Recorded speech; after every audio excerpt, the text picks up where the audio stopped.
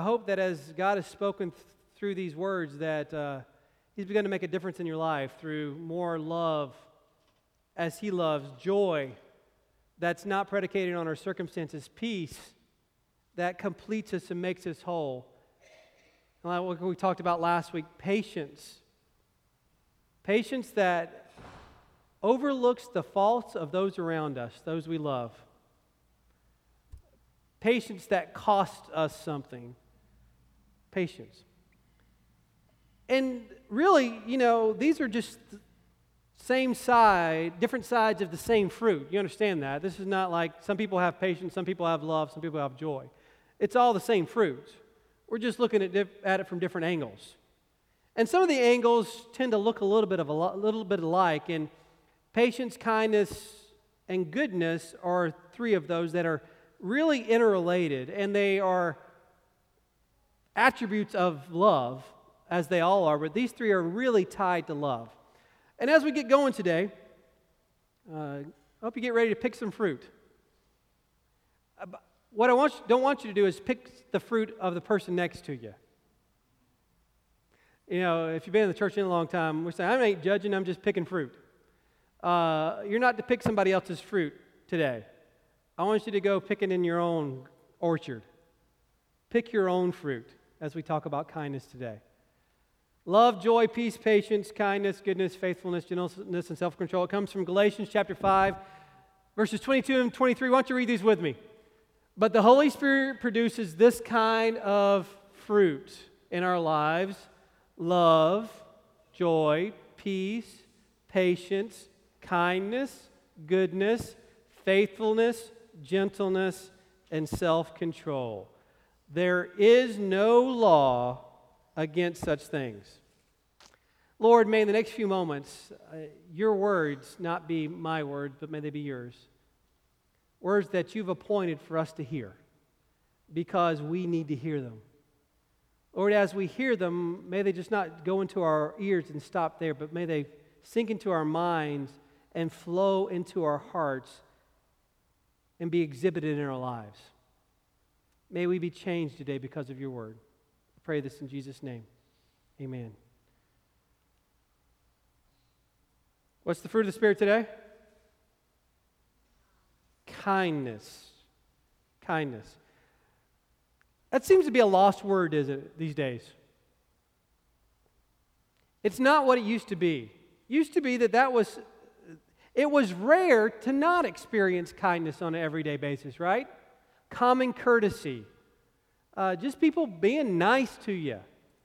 It used to be back in the days of Mayberry, as Rascal Flatts sang, where you could sit on your front porch and everybody was just kind and nice. And I realized that it maybe really wasn't like that, but there was a degree of civility we had that maybe has been lost. And now we hear tales of young men being beaten up in McDonald's by a group of people while others, bystanders, film it to post it on YouTube and don't do anything about it. Where's the kindness gone? I can tell you it's not completely dead. Even in the secular world, the world's not all bad.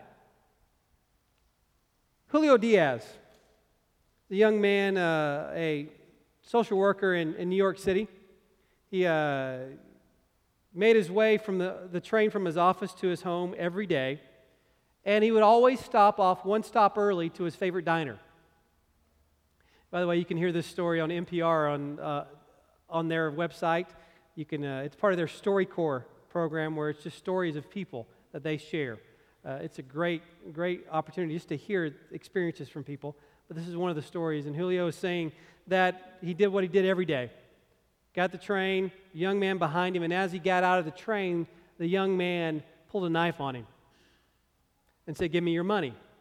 So Julio took his wallet and handed it over to him, and the young man turned around and left. And as he's going up the stairs, Julio says, "Hey, hold on a second, you forgot something. If you obviously are hurting and need some money, don't have enough resources in your life, so it's cold outside. If you're going to be doing this all night, why don't you take my coat?" The guy turned around and said, "What? Yeah, really, why don't you just take my coat too?" He's looking at me and he's saying, this is what Julio says, and he said, "Why are you doing this?" And Julio says, "I don't know, but if you're willing to risk your freedom for a few dollars, then I guess you really need the money. All I wanted to do was to go to dinner. And if you'd like to join me, you can follow me if you want." So Julio made his way out of the platform, up the steps, down the street to his favorite diner, and sat down and had a conversation with this kid. And as soon as he sat down, Julio was a regular there, so everybody came and says hi to him, and the cook, the waitress, the dishwashers even came out and said, "Hey, Julio," and the guy says, "Well, are you the owner of this place?" He said, "No, I just was taught to be nice to people, and if you're nice to people, people will be nice to you too." And then he looked at the guy and said, "So, what do you want out of life?" And he said the young man just turned his head down, face down, with no answer. No answer. Well, the bill came, and Julio looks at the young man and says, "I'd love to pay, but you got my wallet. If you give it back to me, I'll treat you." And so the guy, not thinking, gave him his wallet back. But he said, I gave him a 20. He gave him a 20, and he said, "But I want you to give me one more thing. Give me your knife." So the young man reached into his pocket and gave Julio his knife too. And he went home and he told his mom that story. Says his words, that's the last kind of story you want to tell your mom, that you were mugged in the subway. But after he told the story, he said, "I'm not surprised. You're the kind of kid who, if somebody asked you for the time of day, you would take the watch off your wrist and give it to him." Kindness. It's no wonder that Julio became a social worker. Don't know what kind of faith he has, but I can tell you he understands kindness in a way that many of us don't. Kindness. Kindness is one of those words, though, that it's hard to define. I actually tried to look it up. You know what kindness means? This is the Webster's Dictionary definition of kindness. Ready? Are you ready? You sure? To be kind. Thank you, Miriam. I appreciate that. That was great. It helped me out. Kindness. It's hard those you can't define it, but you know it when you see it, right? You know it when you experience it, and you know it when you don't experience it. Kindness. What does it look like? Well, in the Old Testament, the word that we translate as kindness in the New Testament, they translated it as goodness. We understand that, right? To be good. And it talks specifically about God's goodness. God's goodness looks like this. It's the verse we read earlier today. "Give thanks to the Lord of heaven's armies," the Lord of hosts, it may be in your translation, "for the Lord is good." And to describe that goodness, His faithful love endures forever. What Jeremiah is saying is, God is a God who is God. And by being God, He is who He is. He is faithful. He made a covenant with His people, and He's going to act on that covenant. He is faithful. His love endures forever. His covenant faithfulness, His love endures forever, and that's exhibited in His goodness to us, in His provision to us, in His leading us, in His acts of salvation in our history. God is good because He acts on our behalf. He acts in our lives. He's generous to us. He provides to us. God is good. His faithful love endures forever. Goodness. And as we go into the New Testament, the word changes a little bit in English. We begin to call it kindness. But once again, like every one of the fruit that we've been talking about, it doesn't start with us. Kindness comes out of the very nature of who God is, just like love, joy, peace, patience does. It is part of who He is. But unlike some of the others, this is probably the most active of any of the fruit. This is the one we can see most easily. It's the one we most can readily recognize in the lives of others. Kindness. And this is how God was kind to us. Romans 2:4. It's the basis of that song we sang earlier called Kindness. Don't you see how wonderfully kind, he describes kind there, how wonderfully kind, tolerant, and patient God is with you. How many of us can say that about ourselves with others? Don't you see how wonderfully kind, tolerant, and patient Jimmy is with Michelle? Michelle is with Jimmy. Rich is with Ernie. Ernie is with Thad. John is with Sarah, or really Sarah is with John. I know John very well. Don't you see how incredibly, wonderfully kind, tolerant, and patient Sarah is with John? How many of us can describe that with every relationship we have? But Paul goes on and says, does this mean nothing to you? Can't you see that his kindness is what actually led you to repentance, to turn you from your sin? It's his kindness that offers grace to you. It's his kindness that said, I'm going to make a way for you to find salvation. I'm going to send my son to bridge that gap for you, to take the penalty for your sins. I'm going to be kind and show you that through my actions here. And Paul says, didn't you see that? How wonderfully kind he is? Then he's writing to Titus, he says, when God our Savior revealed his kindness and his love, he saved us. Not because of the righteous things we had done, but because of his mercy. He washed away our sins, giving us new birth and new life through the Holy Spirit. He generously poured out the Spirit upon us through Jesus Christ our Savior.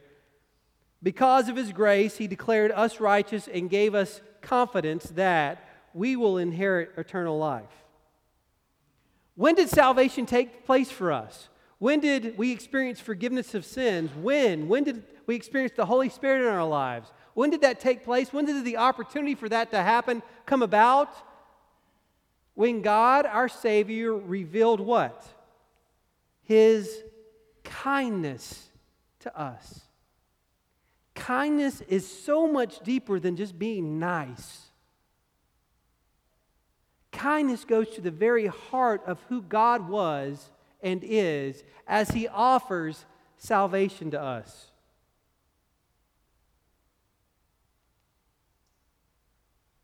Ephesians 4:5 and then verse 7 says this, but God is so rich in mercy that he loved us so much that even though we were dead because of our sins, he gave us life when he raised Christ from the dead.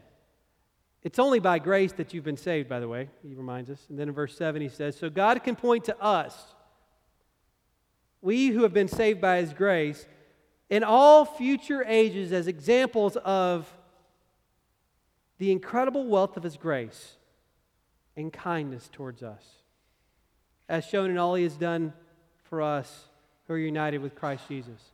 He says, look around at you. Hear the testimonies of where people were before Christ, how they met Christ, and what's happened afterwards, and you see God's kindness. We are examples of his kindness in this world.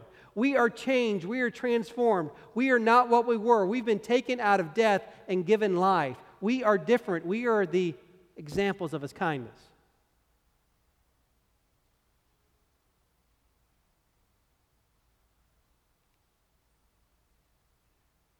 If you haven't experienced God's kindness, what are you waiting for? Jonathan Edwards described God as an angry God.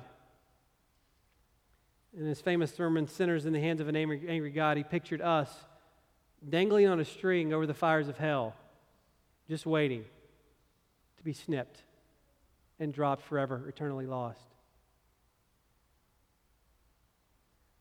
As we talked about last week, God's patience with us will end. There will come a time where repentance is no longer an option. But in the meantime, he's made it abundantly clear and freely open to anyone who asks through his kindness. God is kind. He is the source of kindness. So what is kindness? Kindness is merciful, gracious, loving, patient deeds. You can't be kind without showing it. That's a kind person. Well, I don't know. They never showed me kindness. You've been in the presence of someone that was just kind, haven't you? You go away from that time with them better, fuller, richer. You just feel good about yourself because you experience kindness. I remember a gentleman by the name of Enoch Finkley. He was the Methodist pastor in our town. And he and my dad were really good friends, and he actually pastored 3 charges in the Pelion area. He was just the nicest guy you ever met. And to a kid, you know how a kid experiences niceness, kindness through stuff, through tangible gifts like candy. And every time I would see Brother Finkley, every time he would have something in his coat pocket for us. Every time we would see him, he would go to my dad and he'd say, "Come, Dennis, come to the car here. I got something for you." And he would take out a sport coat. He said, "You know, somebody gave this to me. I know it's not going to fit me, but I thought of you." Every time we encountered Enoch Finkley, we experienced kindness through merciful, gracious, loving, patient, generous deeds. We experienced it. I will never forget that man. I never went to his church, not one time. Only heard him preach one time, and that was at a Thanksgiving, all-community Thanksgiving service. But I experienced his kindness on a regular basis. He showed an example of what true God's kindness is. But I think Brother Finkley was like God. In those verses that I read for you, 3 different verses, it's not kindness for kindness' sake. God is kind. He's merciful, gracious, loving, and patient with us because those deeds are committed to a goal. He's not being nice just to be nice. He's not being kind just to be kind. He's not being loving just to be loving. He's being loving so as to point you to salvation, to bring you salvation, to bring you to a point where you accept His amazing forgiveness. That's why He's kind. It's His kindness that points you to repentance, that leads us to repentance. Kindness has a goal, an end point. Many of you may have heard this story. I actually posted it on the church's Facebook page about 3 or 4 months ago. His name is Patrick Green. Lived in Athens, Texas. And every year, the Christian community in Athens would erect a nativity scene in the town square by the courthouse. Well, Patrick Green was an atheist in town, and he didn't think that was right. So he took the county to court. Actually filed a lawsuit saying that putting a nativity scene in a public space that was owned by the county was unconstitutional. You know how many friends Patrick Green made in the area? Especially in the churches? He was a very, very unpopular person. And a lady by the name of Jessica Cry, she heard about him. She went to Sandy Springs Baptist Church and read about his story on the online newspaper and heard that he was a taxi driver and was losing his eyesight. And the doctor said, "We may be able to fix your eyesight, but it's going to cost $20,000 an eye." He didn't have a job anymore because he couldn't drive his taxi. And this young mom, Christian mom, felt the Holy Spirit say, "I want you to help that atheist who hates you." She contacted her pastor and says, I think we need to help him. So the pastor, Reverend Graham, called up Patrick and said, we hear you've lost your eyesight and you've lost your job, and is there anything we can do to help? And he said, well, I don't even know if I'm going to have the surgery because the doctors say it can't help, so I'm not asking for $20,000. I'm not asking for anything, actually.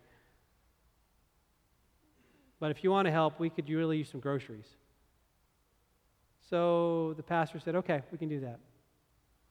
He hung up the phone and told his wife what was happening. And they said, what? From the church? Didn't they know about your lawsuit? And then he said, maybe we may get $50 out of this. May help us. 3 days later, he got a check for $400 in the mail. Paid his rent. And the checks didn't stop there. The Christian community in Athens, Texas, rallied around this atheist and began to shower him with gifts. Began to show divine kindness to someone who didn't deserve it. Began to exhibit love, patience, mercy, and grace in a very tangible way in somebody's life. At the time of this first article in March, he said he was rethinking his atheist stance. And at this point, he even said that, I think they can have their nativity scene, and I'm going to buy a star. They'll have to figure out how to lie it, but I'm buying it for them. Well, in the past 2 months, he's actually given his heart over to the Lord. And his theology isn't quite right yet, but he says he feels a call into a ministry to share the kind of love, because he says this: these people are acting just like what the Bible says a Christian should. Because he said before that he'd never experienced kindness from a Christian, usually just the opposite. What an indictment on us.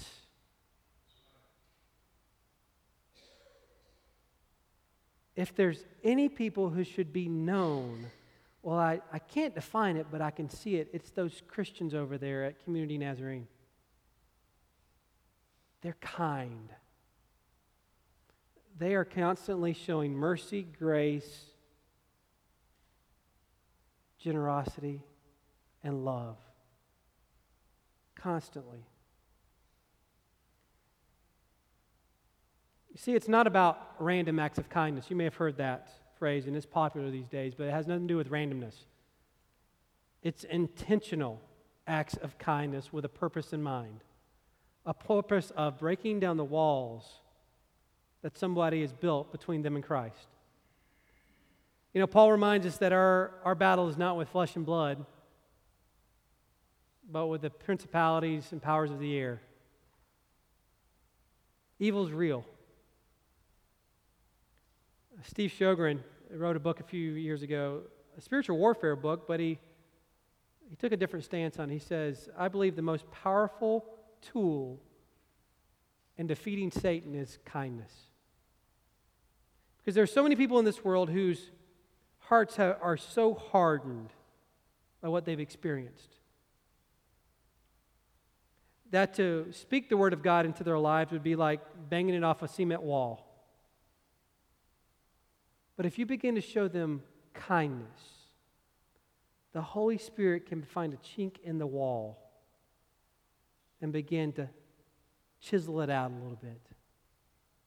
He believes in this so much that he spent his lifetime as a pastor living it out. Founder of the Vineyard Church in Cincinnati. And their whole mode of operation is kindness, intentional kindness. It starts off with he and his staff when they put on yellow rubber gloves and take pails of cleaners into businesses and say, you got a bathroom? Can we clean it?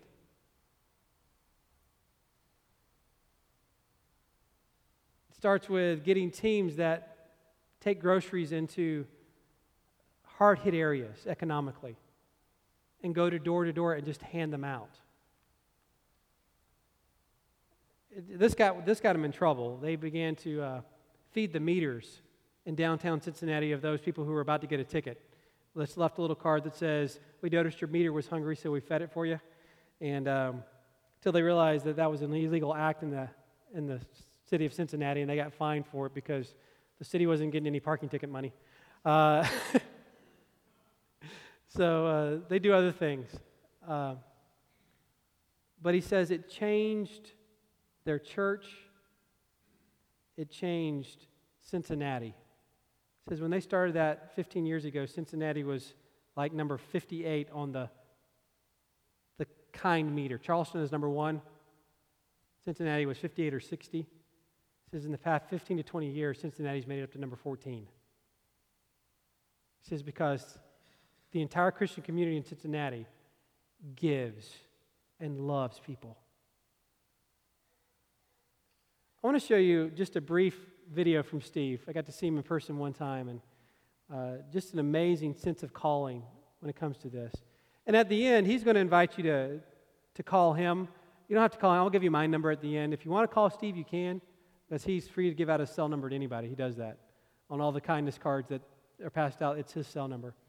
But at the end, I want to give us a challenge as well. See if we can get this going.